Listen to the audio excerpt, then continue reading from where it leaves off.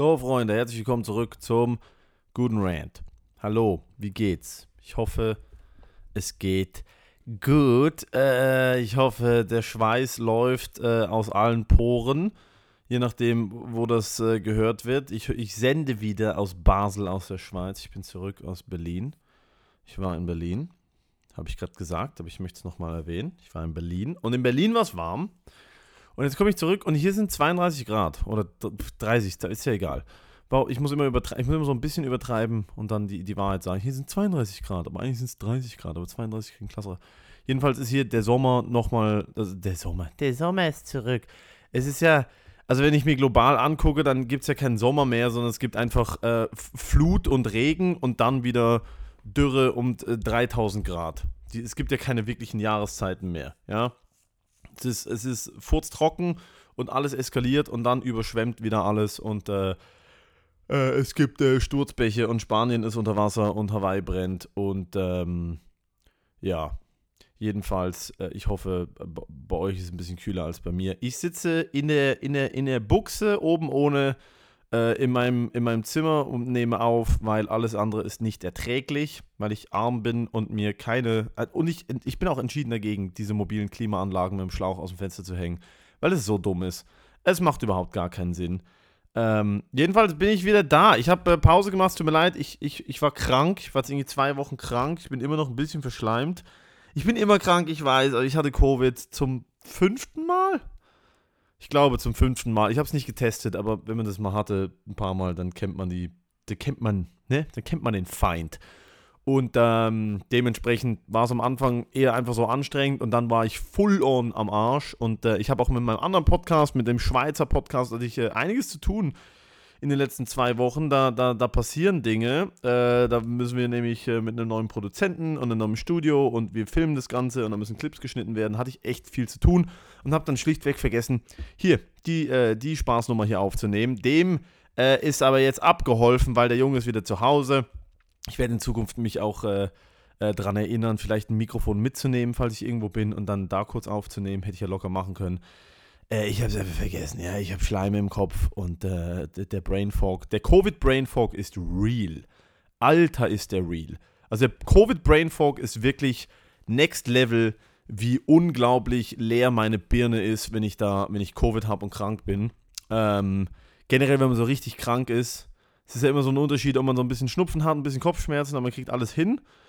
Oder ob man einfach full on am Arsch ist und halt, ich konnte keinen Meter weit denken. Ich war im Supermarkt, ich wusste, ich muss einkaufen, ich wusste nicht was. Ich musste alle meine Hirnzellen aufs Mal rekrutieren, um mir zu überlegen, was kauft man denn ein hier? Ich bin überfordert mit der Auswahl.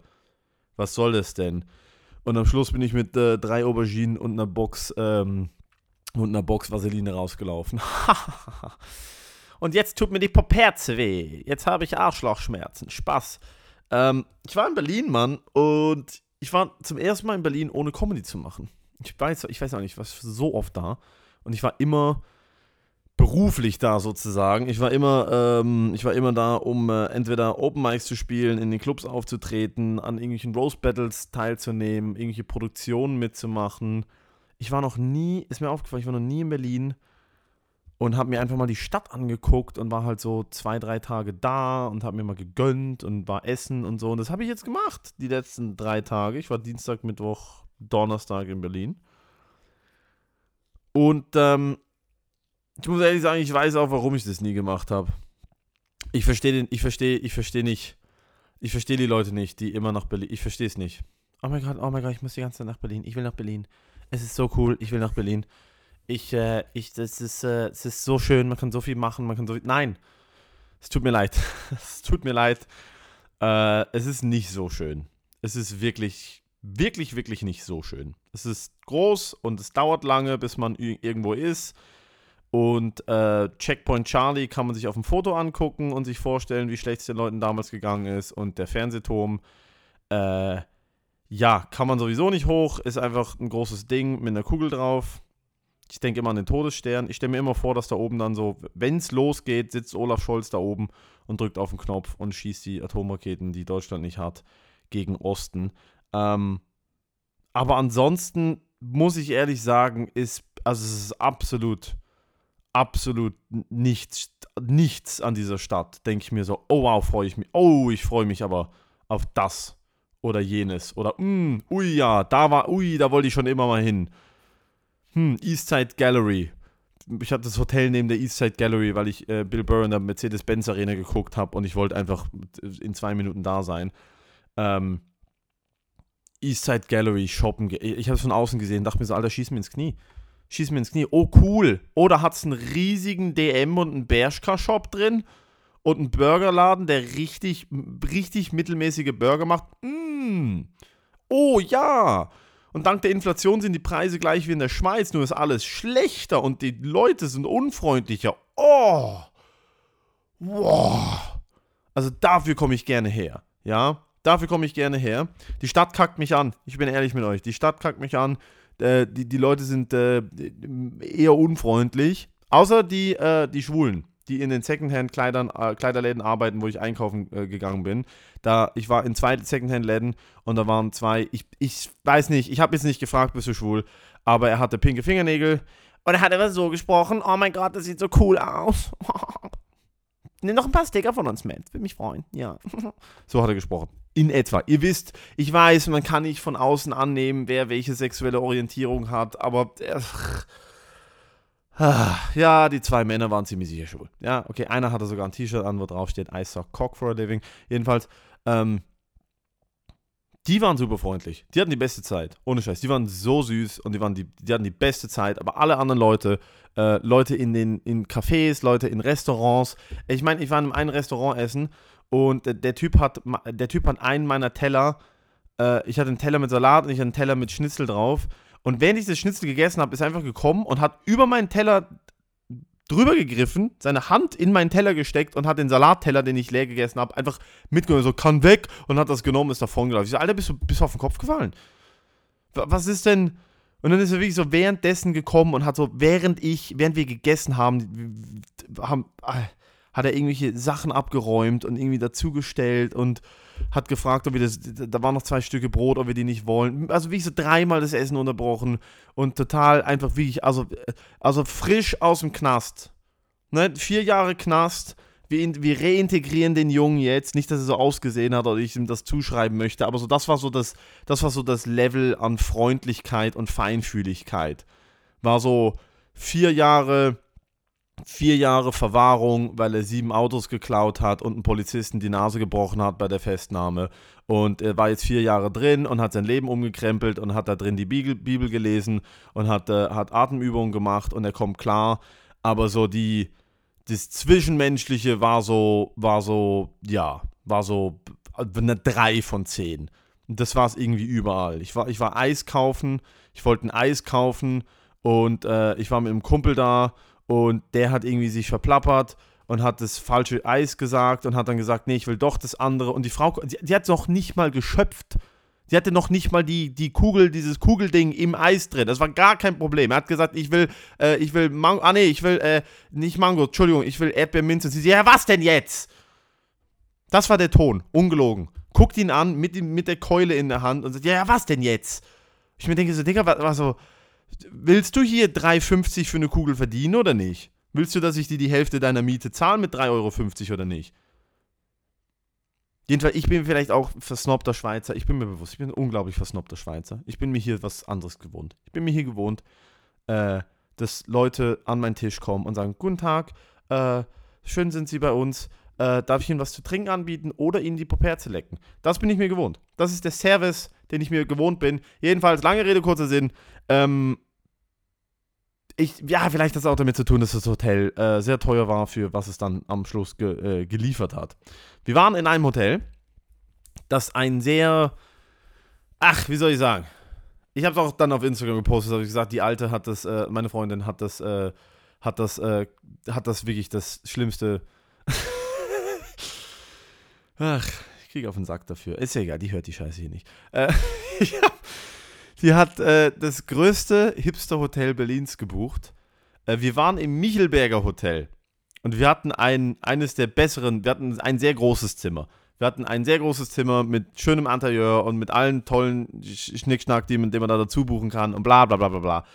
Und das Hotel ist halt so, ne, alles in Erdtönen und jede Lampe sieht anders aus und sie haben 17 Regale mit Büchern drin, die kein Mensch liest und alle Leute, die da drin arbeiten, sehen aus, als wären sie gerade vom Yoga nach Hause gekommen. Also du erkennst nicht, du weißt nicht, wer da drin arbeitet. Die sehen alle aus wie die größten Hipster und wirklich jeder Mensch, der da drin rumläuft, könnte theoretisch am Empfang arbeiten, könnte aber auch ein Gast sein, der für die neue Psychedelics Research Messe in Berlin ist. Es ist so, das ist der Vibe, ne? Also du siehst einen Typen mit einem stufenlosen Undercut und einem Leopardenhemd und irgendwelchen weißen Sneakern und Shorts mit einer coolen Brille und dann denkst du so, ja, du bist jetzt gerade hier, weil du irgendwie, keine Ahnung, zum 17.000. Mal in irgendeiner Ranzbar auflegst und dafür 200 Euro und ein Hotel kriegst.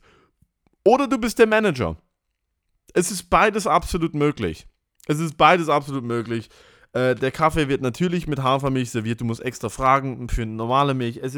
Die haben Ingwertee in einem Fass.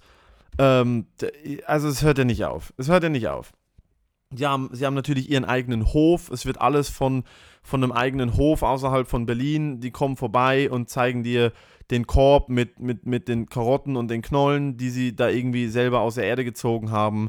Und es ist alles mega nachhaltig und mega cool und mega jung und mega hip. Und es kostet 700 Euro für irgendwie 2 Nächte und es ist viel zu teuer. Und das ist ja alles cool. Mag ich ja alles, ist ja nett.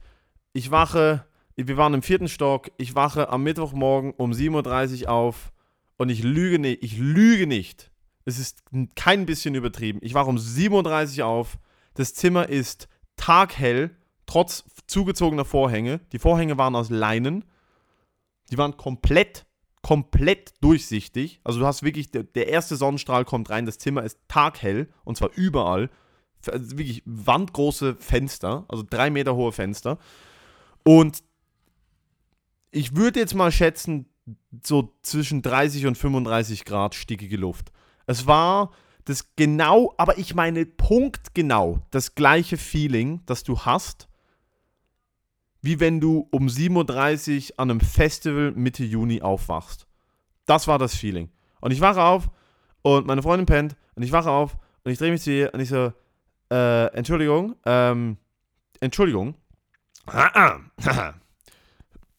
Verehrte Dame, die hat es ja gebucht. Sie hat es gebucht, weil ich mich nicht drum gekümmert habe. Es ist natürlich 1000% meine Schuld, aber in dem Moment, aufgewacht, sauer, komisch, so viel Geld auszugeben für ein Hotel, was dann wirklich, wirklich, wirklich einfach nur ein großes Festivalzelt ist. Und ich tippe sie an, ich sage, Entschuldigung, okay, hallo, ja, nein, ich wecke dich nicht, um dir Kaffee zu holen. Ich wollte fragen, ob du uns in allen Ernstes ein Hotel gebucht hast, in dem es keine Klimaanlage hat. Und das wusste sie dann nicht. Und das habe ich dann gegoogelt in meiner 7.30 Uhr 30 Grad verschwitzten Rage. Habe das Zimmer abgesucht und habe rausgefunden, das Hotel ist so hip. Sie haben keine Lüftung und keine Klimaanlage. Jetzt, wenn du keine Lüftung und keine Klimaanlage hast und du hast ein Zimmer im 4. Stock, das ab 7.30 Uhr die aufgehende Sonne direkt angeknallt kriegt und wir hatten keine, wie nennt man die Scheiße, die man vorm Fenster runterzieht? Jalousien? Keine Ahnung. Wir hatten dieses Ding nicht, was du runterziehen kannst, was das Fenster verdunkelt, dass kein Licht reinkommt. Das hatten wir nicht. Die Vorhänge waren eigentlich Klarsichtfolie. Und dann kommt dazu, dass die ganze rechte Seite vom Zimmer Fensterfront war und keine Klimaanlage vorhanden war. Ich hatte dementsprechend wirklich gute Laune. Oh, freue ich mich drüber, dass Greta Thunberg da was bewirkt hat. Uiuiuiui, habe ich mich in dem Moment drüber gefreut, dass ich um 7.30 Uhr verschwitzt aufwache, mit Kopfschmerzen dehydriert bin, nachdem ich irgendwie 5 Stunden gepennt habe, weil ich mir dachte, geil, alter Hotel, 2 Tage nichts zu tun, wir machen die Vorhänge zu, wir pennen hier aus.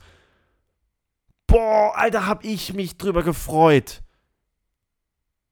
dass die Polarkappen 3 Jahre länger gefroren bleiben. Lag ich da und dachte mir so, oh, Alter, weißt du was, wenn ich ein bisschen wacher bin, nachdem ich einen Kaffee getrunken habe, dann hole ich mir einen runter auf ein Foto von einem Eisbären. Dann hole ich mir einen runter und denk an einen Pinguin. Das mache ich jetzt hier. Gott im Himmel hatte ich gute Laune, als ich da aufgewacht bin. Oh, und dann bin ich wieder eingepennt, wieder aufgewacht, wieder eingepennt, wieder aufgewacht. Ich war die ganze Zeit verschwitzt. Es war wirklich 1:1 wie in einem Festivalzelt. Nur, dass halt das Festival mit Zelt und Saufen 3 Tage lang 200 Euro kostet und im Michelberger kostet ein halber Tag 200 Euro. Ich will nicht damit flexen, dass ich Geld habe. Ich habe das auch dann danach erst gemerkt. Ich bin nach Hause gekommen, habe auf mein Konto geguckt, dachte, Berlin hat ein bisschen wehgetan. Hat ein bisschen wehgetan, Berlin. Ich habe ziemlich viel Geld ausgegeben. Ich schaff's mit dem Geld jetzt noch bis der Lohn wieder da ist am 25. Schaffe ich es noch durchzukommen. Heute ist der 8. September. Und dann gucke ich gleichzeitig auf mein Konto und merke, der Junge hat Anfang September vergessen, alle Rechnungen zu zahlen. Und mit alle meine ich alle. Handy, Miete, Versicherung, Internet, alle. Bahnfahrkarte, Monatskarte, Fitnessstudio, alle. Es ist der 8. September, ich habe noch keine einzige Rechnung gezahlt. Ich habe auf mein Konto geguckt, die Zahlen sind unabhängig, die Zahlen sind ja völlig egal. Ich hatte knapp Geld für Miete und danach noch eine Banane an der Tankstelle. Das ist das Geld, was ich hatte. Ich habe Miete gezahlt, heute esse ich Karton zum Abendbrot und wer es auf Instagram gesehen hat, das ist kein Joke, ich verkaufe jetzt mein Auto.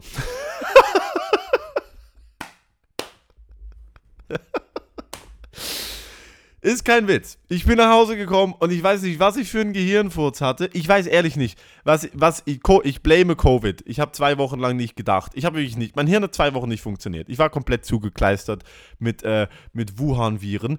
Und ich komme nach Hause, nachdem ich wirklich eine tolle Erfahrung hatte in Berlin. Also ganz davon abzusehen vom Hotel. Ich hatte eine super Zeit, weil ich habe Mittwochabend Bill Burr gesehen. Der Nummer 1 Comedian, meiner Meinung nach, alive. Der beste Comedian der Welt ist Bill Burr. Wilfred Burr. Ich habe ihn gesehen in der Mercedes-Benz Arena. Ich wurde sehr, sehr, sehr netterweise von einer Produktionsfirma eingeladen, zusammen mit meiner Freundin dahin. Vielen lieben Dank an Carina und wir hatten wirklich gute Plätze. Es war eine absolut geile Erfahrung. Wer kann unbedingt, auch auf Netflix, der hat ja alle Specials auf Netflix. Wer ihn nicht kennt, Frevel, Bill Burr, meiner Meinung nach Top 5 ever. Er und Louis C.K. prügeln sich bei mir im Kopf gerade drum, wer der beste Comedian alive ist. Aber Bill Burr ist meiner Meinung nach schon sehr, sehr, sehr nah dran. Sehr nah dran. War ein Lebenstraum, der in Erfüllung ging. Von dem her, natürlich, das Hotel war heiß und die Leute da unten waren alle, die an der Bar gearbeitet haben, waren alle non-binär und haben mich angeguckt und dachten sich so, du bist der Feind. Und ich dachte mir so, cool, hey, ich mag euch auch. Kann ich bitte normale Milch haben? Ja, ich bringe die Kuh auch selber um, wenn es sein muss. Aber jedenfalls, ich komme nach Hause, gebe in Berlin sehr viel Geld aus, das ich nicht habe, schon so nicht habe und merke dann erst so, jetzt ist erst recht gar kein Geld mehr da und bin dann heute tatsächlich direkt als allererstes, und das ist wirklich so ein bisschen peinlich, weil ich dachte, ich habe immer auf das herabgesehen. Ich dachte immer so, nee, vergiss es, kriegt er nicht.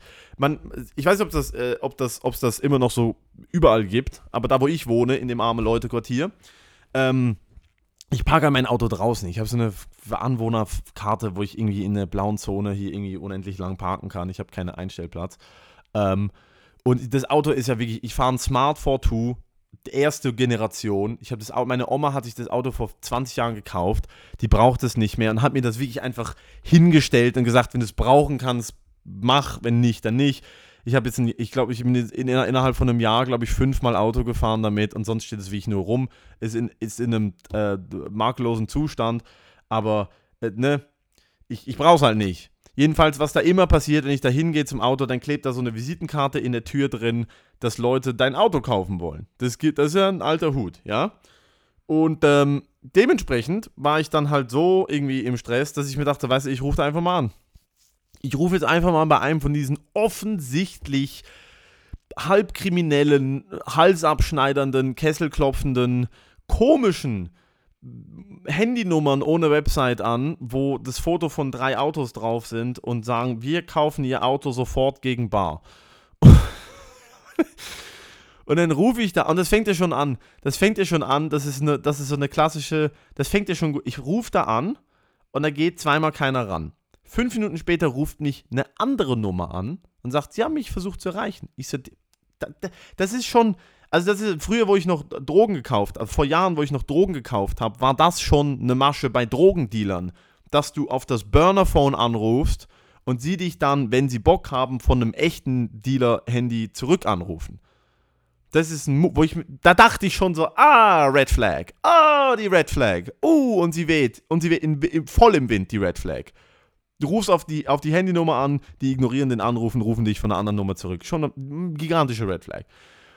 Dann fragt er mich ein paar Fragen, sagt, ich soll Fotos schicken. Ich schicke die Fotos. Ich habe das auch online angeguckt auf Autoscout, der Jahrgang, Kilometerstand, was mein Auto so wert ist. Wir bewegen uns da bei, ich sag mal, 1500 Tacken. Ist wirklich ist eine Schrottkarte. Das ist ein Elefantenrollschuh, aber es ist ein gutes Auto, funktioniert gut. Hat keine Ahnung, was hat es, 90.000 Kilometer. Ich vergleiche einfach Jahrgang, Kilometer, Zustand. Wir sind bei circa 1500. Ich sage ihm 1500. Er so, nee, sorry, geht nicht, müssen wir ablehnen. Ich so, ja, was ist denn eure Preisvorstellung? Und dann schreibe ich zurück, maximal 500. Wo ich mir denke, so, Alter, und ja, maximal 500 und du lackierst mir die Zehennägel und bläst mir ein? Oder was hast du genau das Gefühl, dass ich dir mein Auto für ein Drittel vom Preis verkaufe, was ich ihn privat mit ein bisschen mehr Aufwand privat verkaufen könnte? Ich will einfach jetzt Geld, weil ich muss Rechnungen zahlen, aber ich schenke dir das Auto nicht. Was soll denn die Scheiße? Und da dachte ich mir auch so, ja, mein Bauchgefühl war richtig. Ich hätte nicht mal anrufen sollen. Toll, jetzt haben die meine Handynummer, können mich auf jeden Fall orten und mich K.O. hauen und mein Auto klauen. So, das sind die intrusive Thoughts, die ich habe. Jedenfalls bin ich wieder zurück. Ich habe große Freude an in der Schweiz zu wohnen. Ist mir zum ersten Mal passiert. Ich bin von Berlin nach Hause gekommen. Und ich habe gemerkt, so, ich wollte zwar immer so irgendwie in eine große Stadt und dachte mir so, ich muss irgendwo hin, wo Comedy stattfindet, in so einer Comedy-Metropole. Und ich habe gemerkt, bin von Berlin zurückgekommen, ich habe gemerkt, ich kann es nicht. Ich könnte da nicht, ich würde da zugrunde gehen. Und es gibt ja auch wirklich Leute, es gibt eine Comedian, die hier in Basel aufgetreten ist, die wohnt jetzt nicht mehr hier, die hat mir das mal gesagt, die hat in Berlin gewohnt und die hat gesagt, so, Digga, die Stadt hat mich aufgefressen und ausgespuckt. Ich war nicht dieselbe danach. Und natürlich könnte ich in Berlin wohnen, das ist ja nicht so, es ist ja nicht Kabul. Wobei manchmal gucke ich mich um und denke, das könnte halt schon echt ein Kriegsgebiet sein, so wie es hier aussieht. Aber ich habe einfach gemerkt, ich habe das Bedürfnis nicht, in einer Gegend zu wohnen, die so ein Tempo hat, so viele Leute, so viel Stress, so viel Reizüberflutung. Und ich merke noch mehr und mehr, ich möchte irgendwann aufs Land ziehen. Also ich habe jetzt kein Geld dazu, irgendwie auch für die logistischen Mittel. Wenn man auf dem Land wohnt, braucht man da eigentlich eine Karre und irgendwie muss gut vernetzt sein und man besucht die Kumpels nicht so schnell und all das. Aber ich muss schon sagen, ich bin hier zurück nach Basel gekommen. Basel ist eine Stadt, keine große Stadt, aber es ist eine Stadt. Ich habe auch gemerkt, es ist mir alles zu viel. Die ganzen Autos, der ganze Beton, ich will irgendwie weg von all dem. Und ich möchte mir das irgendwie in Portionen gönnen. Ich möchte nicht, es klingt, also ich weiß auch nicht, wie man das, es klingt ja so fast noch. Ich möchte nicht irgendwo wohnen, wo 24 Stunden irgendwie was läuft. Ich wohne halt an einem Ort in Basel, wo ich kann hier rauslaufen, 5 Uhr morgens mir einen Döner holen, um 2 Ecken weiter ist irgendwie das Rotlichtviertel. Es fahren die ganze Nacht irgendwelche Leute mit lauten Autos rum. Ich könnte theoretisch jegliche Drogen zu jeglicher Uhrzeit erwerben. Es ist halt irgendwie so, es ist laut und hell und natürlich nicht so laut und hell wie in New York oder Berlin oder London, aber ich habe einfach gemerkt, so, Digga, ich will weg von hier. Es geht mir so gut, wenn ich wandern gehe und ich sehe einfach nur Bäume und irgendwie so ein Haus alle 5 Kilometer. Das macht Sinn für mich. Das macht Sinn. Da kann man irgendwie so ein bisschen entspannen. Klar, wenn dann irgend so ein Psychopath mit der Heugabel kommt und nachts einbricht, dann bist du am Arsch. Dann bist du wirklich am Arsch. dann bist du gefickt. Ne? Also die ganzen Horrorfilme von Leuten auf dem Land, die sind schon im Hinterkopf. Eyes Wide Shut und so eine Scheiße. So, wenn irgendwelche Hinterwäldler kommen und das Gefühl haben, sie müssen jetzt deine Hütte anzünden, weil sie denken, dass die Erde flach ist und du machst auf einem Podcast Witze über sie und sie hören dann irgendwann den Podcast und merken, das ist der Junge, der da oben am Hügel wohnt. Ja, jetzt gehen wir mal mit dem Trecker hin, guck mal, wie feuerfest die Wand ist. Das ist halt schon, ja, das ist halt schon der Nachteil, aber ich habe das irgendwie gemerkt, so, Berlin war eine Reizüberflutung, die ich mir wirklich nur in Maßen geben kann. Wirklich nur in Maßen. So, jetzt habe ich 25 Minuten über Berlin geredet und über meine Probleme. Darum mache ich das Format hier auch natürlich. Eine kleine Story noch zum Schluss. Ich habe vorhin wieder einmal dieses Käseblatt 20 Minuten aufgemacht. Das ist ja wirklich geschimpfter Journalismus. Und ich habe eine Story gesehen, da dachte ich mir echt so, Freunde, aber also, wir müssen uns nicht wundern, dass die Welt an den Arsch geht. Wir müssen uns nicht wundern, dass Leute Vertrauen in die Politik verlieren. Wir müssen uns nicht wundern, dass niemand Politikerin oder Politiker werden möchte. Und so habe ich ein Video gesehen von 2 Jungpolitikern im EU-Parlament. Von einem jungen Mann mit Bart und Man-Bun und einer jungen Frau, eine blonde junge Frau mit Brille, und er hat irgendwie das Mikrofon an sich genommen und ist da in die Mitte von diesem Parlament gestanden und hat sich umgedreht und dann hat er sich wieder zu ihr umgedreht und hat während der Tagung da ihren Heiratsantrag gemacht. Im EU-Parlament. Vor versammelter Mannschaft. Mit Mikrofon. Hat er einen Kniefall gemacht und dachte sich, hier ist der richtige Ort sowie der richtige Zeitpunkt, um auf Steuerzahler seinen Nacken hier ein bisschen Welle zu machen. Wie verloren musst du sein? Wie weltfremd und verloren musst du sein? Dass du dir denkst, ja, hier stehen irgendwie 300 Leute, wir haben jetzt eine wochenlange Tagung für Jungpolitiker im EU-Parlament. Die Polarkappen schmelzen. Spanien ist überflutet. Wir haben hunderte Flüchtlinge, die vor der griechischen Küste jeden Tag ein Pushback erleben. Die Ukraine ist im blutigsten Krieg in der Geschichte des Landes gefühlt. Russland ist am Arsch. Bringt alle seine eigenen Leute um. Jewgeni Prigozhin ist in einem Flugzeugabsturz mit all seinen Kumpels in die Luft geflogen. Joe Biden weiß nicht mehr, wie man die Schnürsenkel bindet. Donald Trump ist zum 17. Mal angeklagt.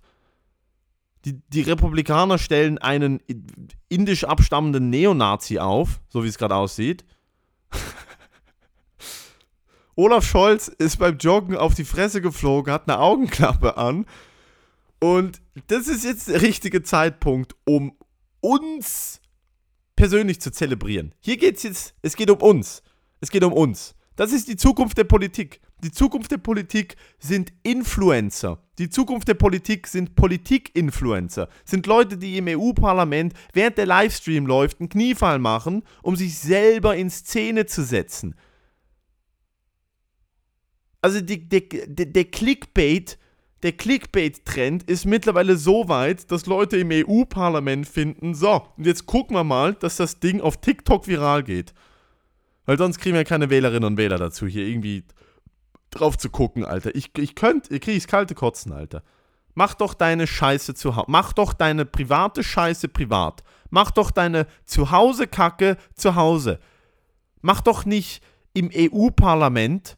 Also ich frage mich halt wirklich so, was sich so ein polnischer Lastwagenfahrer denkt, der irgendwie 7 Euro die Stunde verdient und den Euro verflucht und sich denkt, Digga, keine Ahnung, meine Kinder sind am Verhungern. Was machen denn die Leute in dem Parlament, dass hier die Inflation nicht so an den Arsch geht und dass wir vielleicht irgendwie Treibstoffpreise haben und dass wir vielleicht irgendwie wieder was essen können? Was machen denn die Leute? Und dann macht er an der Raststätte, während er pennt oder einpennt, sein Handy auf und denkt sich so, vielleicht schaffen es ja die Jungen was für uns zu tun und sieht einen Typen im Man-Bun einen Heiratsantrag zu machen. Digga, ich würde den Lastwagen direkt in das Parlament reinfahren. Wir leben in einer Simulation, Freunde. Das kann es ja nicht sein. Was kommt denn als nächstes? Wo heiraten denn die? Ja? Wo? in Den Haag am Gerichtshof für Menschenrechte? Halt da die Fresse. Jedenfalls, ist mein Problem, ist nicht euers. Es tut nichts zur Sache. Ist mein Problem. Ich reg mich über Dinge auf. Darum heißt der Scheiß hier guten Rant übrigens gesagt. Übertrieben gesagt. Ich habe immer noch einen Schlaganfall. Ja? Jedenfalls, bucht auf jeden Fall kein Zimmer im Michelberger Hotel. Ohne Scheiß, geht lieber ins Motel One, die Straße runter. Oder schlaft am Bahnhof Warschauer Straße. Ist kühler als im Michelberger Hotel. Ja? Da kriegt ihr auch die Milch gratis. Wink, wink. Von einem Obdachlosen an der Ecke. Jedenfalls, danke fürs Zuhören. Lasst sehr gerne eine Bewertung da. Für die das später hören. Mein Set, noch ganz kurz zur Comedy. Mein Set für den Stuttgarter Comedy Clash ist jetzt in der ARD-Mediathek verfügbar. Es kommt heute Abend, also sogar jetzt gleich, es ist 18 Uhr, es kommt jetzt ein Reel raus vom ARD. Nächste Woche kommt nochmal ein Reel raus von dem kleinen Auftritt. Und man kann sich den ganzen Auftritt in der Mediathek angucken. Supportet gerne, lasst gerne Likes da, shared die Scheiße gerne. Hilft immer. Also ohne Witz. Damit wird sehr fest geholfen. Mir hilft es, wenn der Content ein bisschen gepusht wird. Muss man natürlich nicht, nur wenn ich es lustig finde. Ich möchte da irgendwie niemandem sagen, was sie zu tun haben. Jedenfalls, das ist ein kleiner Hinweis. Gab es länger kein Reel mehr oder kein Content mehr, was so Stand-Up-Auftritte angeht. Das wird sich bald ändern. Viel auf Schweizerdeutsch kommt, aber natürlich mit deutschen Untertiteln, damit die dritte Welt auch versteht, über was wir hier sprechen, gell? So, ich entlasse euch ins Wochenende. Ich wünsche euch nur das Beste. Schaut zu euch, trinkt genug und seid nett zueinander. Ich küsse eure Augen, Ohren und den Geschmackssinn. Mua.